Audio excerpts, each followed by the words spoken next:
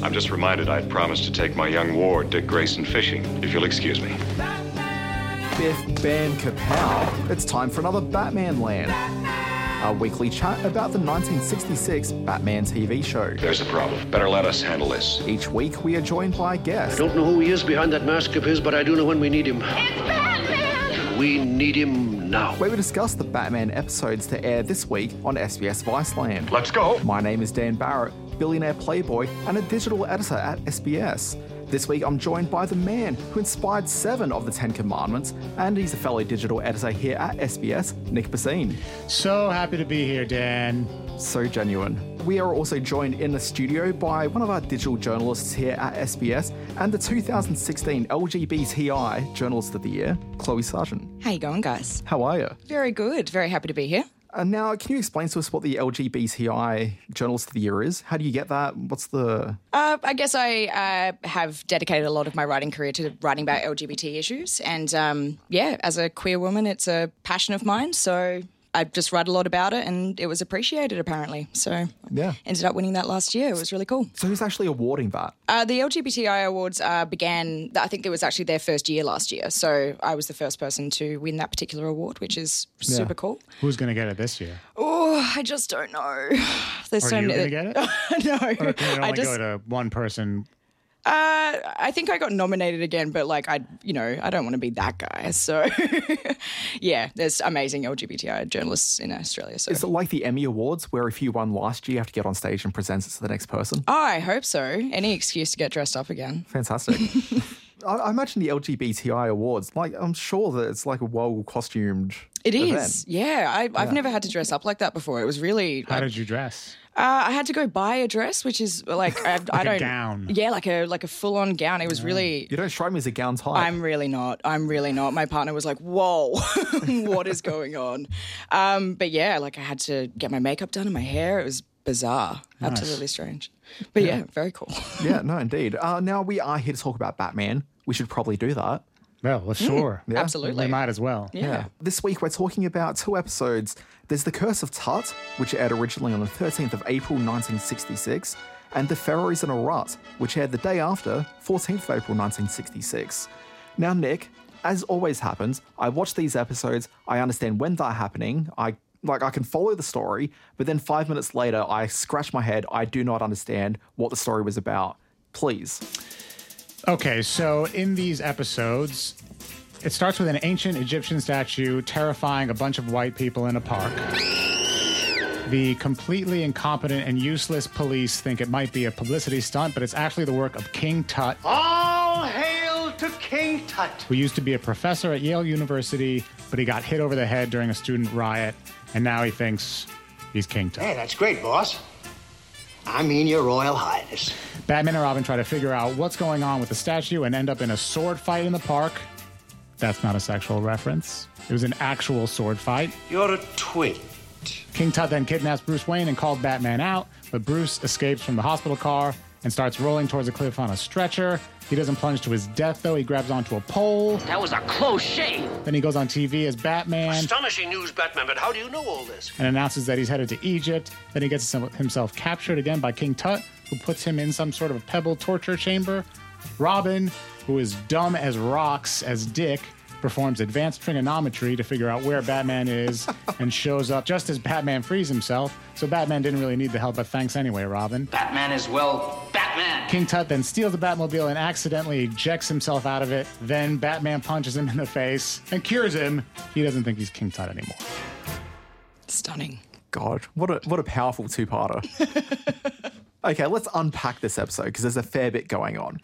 First of all, the park. Now, when we're introduced, we see an establishing shot. It's clearly Central Park as the video footage they're using, but we see people getting about their business, Gothamites, and there's particularly this one couple in there. They're a young couple, clearly in love, and they're the first ones to really react when the big statue comes up. And the woman has maybe the most emotional reaction where she is deathly scared of this very bland-looking statue being wheeled out of the bushes. It was one of the most emotional screams I think I've ever seen. That's impressive. I've watched some very emotional movies, and that was better. She should win some kind of award or something. I've never seen a less threatening statue talking in a park. Yeah, I'm sorry. The most emotional thing to the least emotional, the most emotional scream. Oh my God, it was. And it was a weird robotic voice. They weren't even threatening anything. It's not like we're coming after you. It's just. Yeah, it was like, hi, I'm a statue. Yeah, what up? Exactly. Everybody listen, gather around. And what I got concerned about is we're looking at this young couple who are in the park. She has this overreaction. I'm wondering, what is the future of their relationship? Like, she seems like she's a lot of hard work, and I don't want to put it all on her, but she did overreact in a way which I thought was just a little bit unbecoming. Maybe she had a bad day, you know? Look, fair enough. Maybe she had a bad day. Yeah, I mean, statue was just the straw that broke the camel's back. Now, also someone who had a massive overreaction, Commissioner Gordon, where as soon as, it becomes apparent that there's the Egyptian, what was it? It was a museum opening. Yeah, it was ancient Egyptian antiquities, which is said possibly maybe 5 or 6 times during this episode. Yeah, now we always have a go at Commissioner Gordon and Chief O'Hara because they never seem to know what's happening in the town. They're terrible at their jobs. They're great guys, Alfred, but they can be a little heavy-handed too. They don't know about the dignitary who's always visiting, of whom is always going to be inevitably tied to the case that's happening. They don't even want to try to face the villain. They immediately reach for the bat phone. Exactly. But props to Chief O'Hara this week, and it's the first time I'm coming to O'Hara's defense on this podcast. He did actively come out and say, look, there is this museum opening. It's probably tied to that. So, that's actually some amazingly good detective work from Chief O'Hara. So, bravo. But then Commissioner Gordon, he suddenly goes in his anti-PR rant where he's like, is there no limit to the brazen effrontery of the press agent? He's got an axe to grind. Yeah. It was wild. And he doesn't go to the museum to talk to the manager or whoever runs the local museum, like a curator or something. Instead, he's like, let's get someone from the board, call my good friend millionaire Bruce Wayne. Who is what, the finance guy on the board? He delivered some cash. Yeah, he just looks after the money. He's just the money guy. But as he establishes, like, if you're looking for him, he is probably going to be at stately Wayne Manor. This was a big week for getting inside, I think, a window into the personal lives of the completely incompetent police. The Commissioner Gordon quote that you mentioned. And then also Chief O'Hara describes the voice of the statue as a greedy female voice. Yeah. And you can tell he's had some kind of horrible, dark experiences with women bossing him around or something. Yeah, like, I'm sorry your ex was so bad, dude. Yeah. But, like, it was just a female voice. Because she sounded like my greedy ex-wife, but she wouldn't share dessert. Yeah. It was terrible. Always stole the chips off my plate. Rude. Constantly begging for sex. So what we're saying is women. Chief O'Hara is like an MRA guy. What? Oh, men's rights. Yeah. He's a men's rights activist. It certainly comes off that way. Yeah. But he's so incompetent, He's not really on message as much as an MRA guy would be. Some of them are pretty incompetent, in all fairness. All right. Well, there you go. Yeah, well, Reddit wasn't... Chief O'Hara. Reddit wasn't really around then for him to hone his game and actually get on message. True. But yeah, Commissioner Gordon, when he gets on the phone, he starts yelling at Bruce Wayne as though this guy who's on the board is responsible for the PR, marketing attempts by this museum to spread their Egyptian. Like, what's going on? He also, he makes one call to Bruce Wayne, and then a minute later he calls Batman on the other phone. Alfred picks up both times. And he doesn't pick it up. How could he not? Does he not figure out that this is the same dude I was just talking to on the different... Maybe all butlers have the same voice. I'm not sure. Oh, maybe fair call. I do like that Bruce ends up calling out Commissioner Gordon on his attack, and he says, My dear Commissioner, I think you've taken leave of your wits. Goodbye. Which I think was delivered fantastically by Adam West. Now, the excuse of the week, as they leave the parlor to go and fight crime as Batman and Robin, he advises Aunt Harriet that he needs assistance in reading a book. And so the two of them go off to read a book together. I was dumbfounded by that. Yeah, if Aunt Harriet doesn't have questions by now, like, surely this is it. They're just going off to read a book? He needed a hand reading a book. This new volume by Professor Red on ancient Egyptian cat worship cults. I'd promised the museum committee I'd look through it. Come on, Dick. I liked that Alfred put the book on, like, the silver platter to deliver to them as well. It's like, here is the book that you desperately need to read together right now. Is this kind of like when you're at Coles and, like, you have to put your bananas in the trolley in a certain way? Yeah. Like, it was bizarre. It was amazing. I was glad that after the previous week's episodes with the Maharaja of Nimpa, I was glad there was a lot less fat shaming because King Tut isn't slim, No. but they didn't take shots at him. It's nice. I felt like they got a little bit more progressive. But Episode by episode. interesting you mentioned his weight because we find out, I think in the second episode, that he seems to be a vegan. So I can't remember exactly what it is that he's eating. It was like figs. Dates. Figs, dates, and pomegranates. There we go. Oh, well done. Yeah. Don't remember what I had for dinner last night, but I remember that. You get a Batmanland prize right there. Hell yeah. But he got really upset when Nefertiti started offering the sausage sandwich that she had. Yeah, she had a hot dog. She's eating a hot dog, yeah. She bloody loved that hot dog. Okay, can I put it out to you? And I've been debating this since watching the episode a few days ago. When does it stop being a sausage sandwich and becomes a hot dog? Because it was clearly a piece of bread with a sausage in it. I mean, I always see a hot dog as having to be an actual hot dog bun. No, I think you can just eat a hot dog. I think a hot dog is different from a sausage. Yeah. Is there It's- like a hot dog frank is different to like the way... The way it's processed, Yeah. it's ground up much more finely. A sausage is more chunky, and hot dogs are usually thinner. I should have brought in a team from SBS Food to help us through this one. We need to unpack this immediately. But it was weird that she was eating it in a piece of flatbread. Yeah. That is not the traditional method. No, definitely not. But I love that she was going to town on that thing. Yeah. So it's a weird choice for Nefertiti to be eating a hot dog. Yeah, she was very unhappy with the dates and the figs. Hated it. Did not care for it. Did not care. They're probably fine for like one meal. Yeah. But like she's been trapped in that room with him for God knows how long now. Like this is probably day like 75. Yeah, but also I feel like Egyptian people in general, like in ancient times, had way more food than just dates and more figs. variety. Like there should have been more options for her. That poor girl. She's being starved. I don't want to sugar splain to anybody, but there's a lot of sugar in dates, figs, and pomegranates. Thank you for not sugar explaining. You'd give yourself a disorder or two if that's all you ate. Yeah, dates are nature's caramel. She's just eating caramels all day, every day. Nefertiti, we could have you filleted for that. Now, something I do love in this show is the occasional glimpses you get into the history of the characters. So in this one, we find out that there's a long backstory involving King Tut, where he was a history professor at Yale before he was struck in the head during a riot. And Robin and Batman have clearly encountered him before, because Robin points out that everyone thought he died in that warehouse fire. That's right. You know that warehouse fire. Of course, we all know the warehouse fire. Is that conspicuously anti-student protest message Yes. in that backstory? This is weird. Take a weird right-wing turn all of a sudden. Yeah, I thought that was bizarre, and I even mentioned last night when I was watching it that it almost seemed anti-Yale as well, like the person who wrote this episode, because they keep mentioning Yale like he was a Yale professor. Yeah. At the Yale University, there was a student riot, and who went to Yale and got expelled? Like, what was this? I don't know, clearly the writer was a Vassar man. Yeah. Vassar's an all-women's school. Oh, really? Yeah. Damn it. I had no idea. I was least Such off a The good Simpsons. reference. That was a good reference. It's Hang on. Harvard. Harvard has the rivalry with Yale. Yeah. Is there a doctor in the house?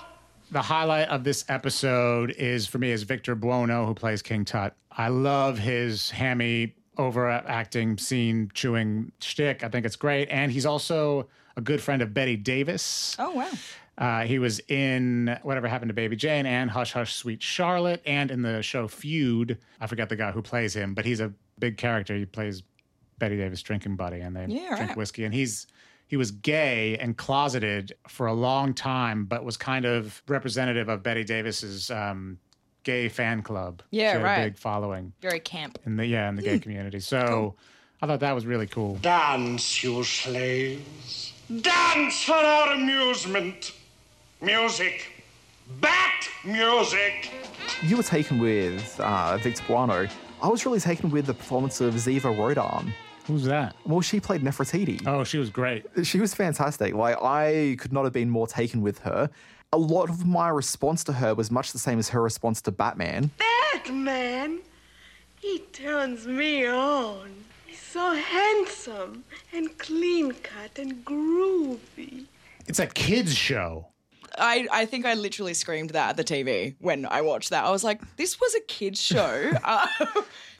Wild. It's pretty ballsy. Yeah, gutsy. You haven't watched all these episodes. No, I haven't watched all of them. So, and I keep bringing it up every episode because I think I think we need to start paying attention to it as a society. As a society. But the women on the show, especially the women bad guys, they're always super turned on by Batman, can't resist him, and are very open about it. I mean, in fairness, come on. Well, he's very well put together. Yeah. This was poured into that outfit. But as the series is going on, pour just a little bit more. Yeah, well, the belt keeps getting higher and higher. They're always tragic figures at the end. Like, how could this poor woman have committed these crimes? And it's so terrible how she's gone wrong. And this is another one. She doesn't get the lecture at the end, but she's super turned on by Batman just on the TV. Also, they're really dismissive of the women, and there's a line on it where she gets referred to as some hapless female entrapped in a life of crime. Yeah, there you go. Yeah, that was at the start, I think, when Batman's like, because when they say it's a female voice, Batman's like, I have to save this woman. She's probably being held captive. And maybe she just wants to be a criminal. Yeah. And Jeez, Batman. Let her be a criminal. Let her eat hot dogs. What's the big deal? Get off her case. Nefertiti, you abandoned wench. There's an interesting backstory with one of the flunkies. It's a character called the Scrivener. So they're these two guys of whom both of them clearly had no interest really in being the henchmen of the King Tut character, and yet they're still there. It was a paycheck job for them. But one of the guys, his name is Frank Christie, who played the Scrivener, which one of the two guys, he's got a really interesting story where he died like a little whiles after the Batman, and he died in a hail of bullets. Okay, and it was this unsolved mystery that was unsolved for quite a few years. And it's because he was sleeping with a woman and her husband or lover had some sort of issue with him as a result. But it's this really interesting story. Like, start reading up on it. It'll take you down a Wikipedia hole. Wow. Yeah. That's crazy. Batman and Robin have the sword fight with the Scrivener and some of the other henchmen. Again, not a sexual reference. No. But you get the feeling it wasn't the first time Batman and Robin have had a bit of a sword fight before. Is that... What are we still talking about the same thing? Look out, Robin! When I was watching it, what really struck me is how much it started feeling like an episode of the Power Rangers. Like the Mighty Morphin Power Rangers. Because you got this big, ridiculous, like, statue type thing there, and all these henchmen come out of nowhere, and just got ridiculous people in a park wearing outlandish costumes. It was very Haim Saber on Mighty Morphin Power Rangers. Good call. Yeah, it does seem a little bit like that. Totally. I was happy to see that the Batusi was back. That was the fantastic. Dancing was really good. Oh, yeah. I think the dancing, I was really happy to be the guest on this episode because the dancing that we saw was actually the dancing that was referenced in the Lego Batman movie. That was the scene in the Lego Batman movie where you see him dancing. Yeah, that was it. That's fantastic. Yeah, Good work. Yeah. When it started happening, I was like, whoa, it's here. That's hot. That kind of high quality referencing you get on this show. Yeah, that's why Chloe's the first SBS journalist to make it into the BATMANLAND studios. Yes. Straight after the dancing, we do have Batman, of whom is captured, and he's got the pebbles being dropped on his head to turn him into a Robin-like simpleton. Is that what it was supposed to happen? He's supposed to become dumb? Yes, after 1,000, I think he gives like a lobotomy. But Batman managed to stave it off. He kept his wits about him by reciting the multiplication tables backwards. Thought you'd unhinge me, did you? I fooled you. I kept my reason by reciting the multiplication tables backwards. Thereby proving Adam West Batman is the best of all of us. Yeah, Right. that's my big lesson I learned. That's big how takeaway. That's how you keep focused, doing the multiplication tables backwards. Now, there was a big set piece in the very end of the first episode that I think we should discuss. This is straight after Bruce Wayne has been taking all the journalists around the museum, because there's no curator at the museum, apparently. It's just Bruce Wayne showing off his knowledge of Egyptian artifacts. Okay, but straight afterwards, he gets kidnapped. He ends up in this hospital stretcher. Yeah. And he ends up, pushing himself out the back of this van going down to Hollywood Hills. First of all, epic scene. I think it was all very exciting. But also, the entire scene seems to be manufactured purely of Bruce Wayne / Batman's own doing. There was no reason he should have ended up in that situation. If Batman is as good as Batman is, he could have avoided that quite dramatically, which makes me think that Batman is really in this for the drama. Bruce Wayne is clearly a bored millionaire, and he's just looking for something to do. He's not out there to save Gotham from crime. He's out there purely just to get some thrills. Drama queen. Absolute drama queen. Wait, what would Batman have done to prevent that from happening? Well, not get kidnapped to begin with. It was a pretty shonky ruse to find himself getting there. And then in the second episode, he deliberately swaps bodies with the Bruce Wayne dummy that they create. That dummy was amazing. Holy taxidermy. I really liked Alfred's anti-gas pill as well. Where you saw him go gulp. Yeah. That was stunning. Very effective. Very effective anti-gas pill. The King Tut character and all the Egyptian iconography around here, you look at it in 2017 and it feels a bit culturally insensitive to a certain degree. But I think maybe it's just important before we move too far with this podcast, we talk about this in terms of a cultural context. So this is in 1966, and this is coming off the back of about 10 or 15 years of big Hollywood epic movies, where there are a lot of things which were set, like in ancient Egypt, and really dealing with a lot of this iconography. So it's not really playing around with Egypt so much as with the big Hollywood films of the moment. So a couple of the films that we saw, I guess, leading into this, you got the big ones being Cleopatra. Yeah. Okay, which, have you guys seen Cleopatra? Long time ago. Yeah, I've never seen it. It's like a big gap in my Liz movie knowledge. Taylor. Yeah, but the Ten Commandments is obviously another big one. And then you got some lesser films. So Nefertiti, Queen of the Nile, which is like a 1961 film. And another one called The Pharaoh's Woman, which I believe was fairly heavy as an inspirational template for this as well. But anyway, I just thought it was important that we do sort of establish that it's sort of culturally a bit awkward now. But at the time, I think it was definitely tapping into something which doesn't really seem as relevant anymore. Well, I thought the cultural appropriation was more egregious with the Maharaja of Nimpa, which is a weird smashing together of Indian and made-up culture. Yeah, that was straight out insensitive. This was a little cartoonish, and ancient Egypt, like, it's not even cultural anymore. It feels like it's like a theme park. Yeah. I guess it's been turned into that. Yeah. Unfairly, I suppose. Yeah. I mean, the people that turn it into the theme park are white people taking advantage of the culture, though. Which, episodes like this are a bit of a relic of its time kind of situation. It's, cultural appropriation as a term did not exist then. But, hey, they were all white. All of the ancient Egyptians in this. Yeah, and as the Egyptians used to say, if it's not white, it's not right. Of course. Did they really say that? I think I might have read that somewhere.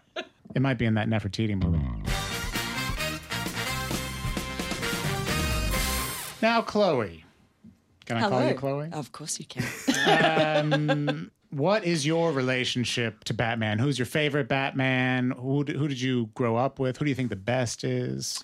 Oh, so I guess I'm 26, so I was at the right age when the sort of Batman and Robin, Batman Forever, those kinds of movies. Okay. Before I had gotten to the age where I looked at them and thought, this is super cheesy. I was at that exact right age where I was like, this is awesome. Oh. So the first time around, you liked those. I loved those. I was just at the right age. Whereas nice. My partner is a few years older than me, and he was at that right age where he said to me that it was the first movie that he ever remembered going to see in the cinemas and thinking, this is bad. So he is the 99%. Yeah, exactly. Yeah. So those are the ones that I grew up with. So, Jim Carrey is the Riddler. And so when you think about Batman, who is the Batman you have in mind? Is it then Val Kilmer? Val Kilmer was the first one I saw, yeah. But is who you sort of consciously think about as being Batman? No, I think who I consciously think about as in like word association. Yeah, Batman. Who comes up in your head? Unfortunately, it's George Clooney. Wow, that's Kill me. Amazing. Kill me now. No, that's great. In fairness to Clooney, because I love Clooney. Yeah, and maybe I've got Clooney-coloured glasses on. I'm not too sure.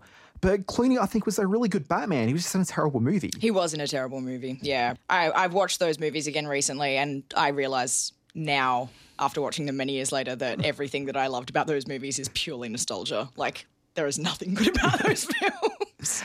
Now, you are a really big Batman fan. Yeah. When I first mentioned we were doing the BATMANLAND podcast, you were the first ones to get really excited. Yeah. So I've been very keen to get you in here for a while. But what is it about Batman that you are drawn to? Like, is he your favorite superhero? Absolutely. Yeah. I think, I don't know, like growing up in my childhood, I was quite a tomboy, and for some reason, Batman was just the superhero for me. He was the superhero that I chose, and maybe it was because those were the first superhero films that I saw. But Batman's always been my number one for my entire life.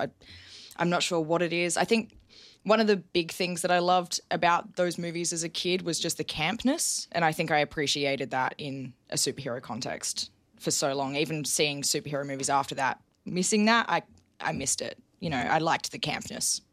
So what? You're not into the current super serious DC.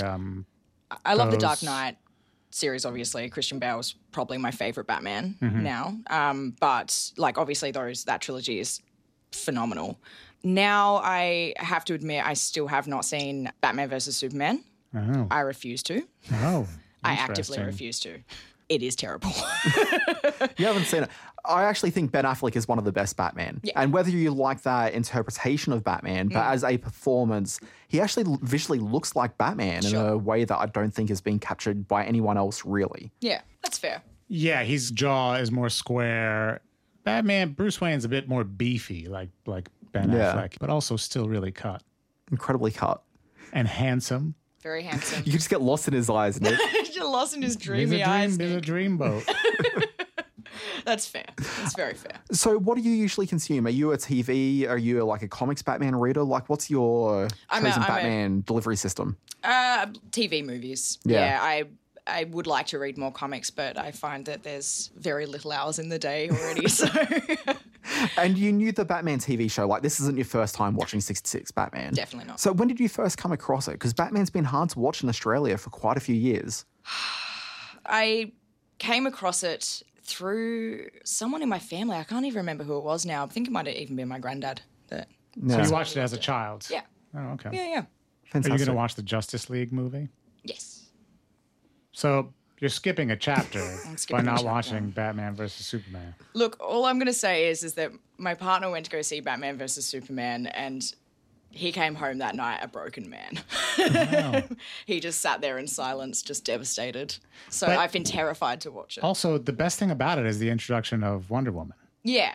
She's great in it. I kind of wished, from what I've been told about Batman versus Superman, if we had kind of like erased the Wonder Woman intro in that, and the Wonder Woman movie where we see Bruce Wayne deliver her the letter at the start of Wonder Woman, if that had been the intro, that would have been phenomenal. I feel like that would have been really, really cool.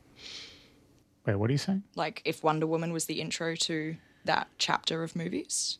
Oh, instead of Batman versus Superman. I see what you mean. Yeah. Sorry, I didn't explain that very well. No, she was the best thing about it. Phenomenal.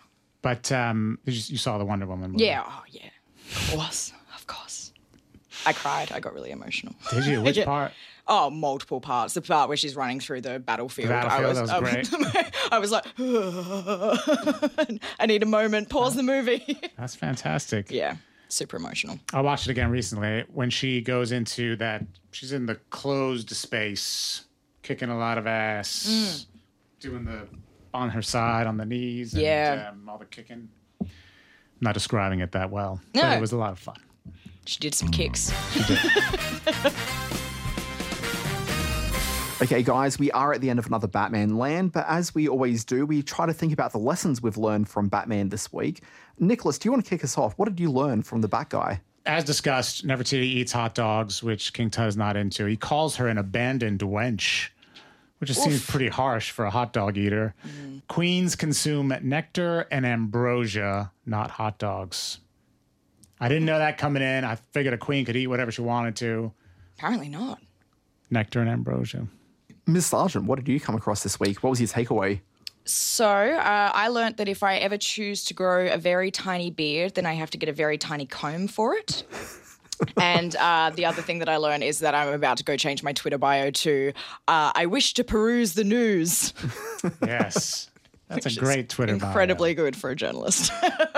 I just learned a lot about Commissioner Gordon this week. I learned he's a massive Debbie Downer. He doesn't have faith in the resource of the health system. He's upset at the taxpayers for not wanting to pay for it at all, even though he's more than happy to sit back, allow Chief O'Hara to collect a salary by sitting in the office all day with him doing absolutely nothing. He's terrible. He's just not good at this. No, he's the worst. And yeah, you look at the streets of Gotham, they seem very safe.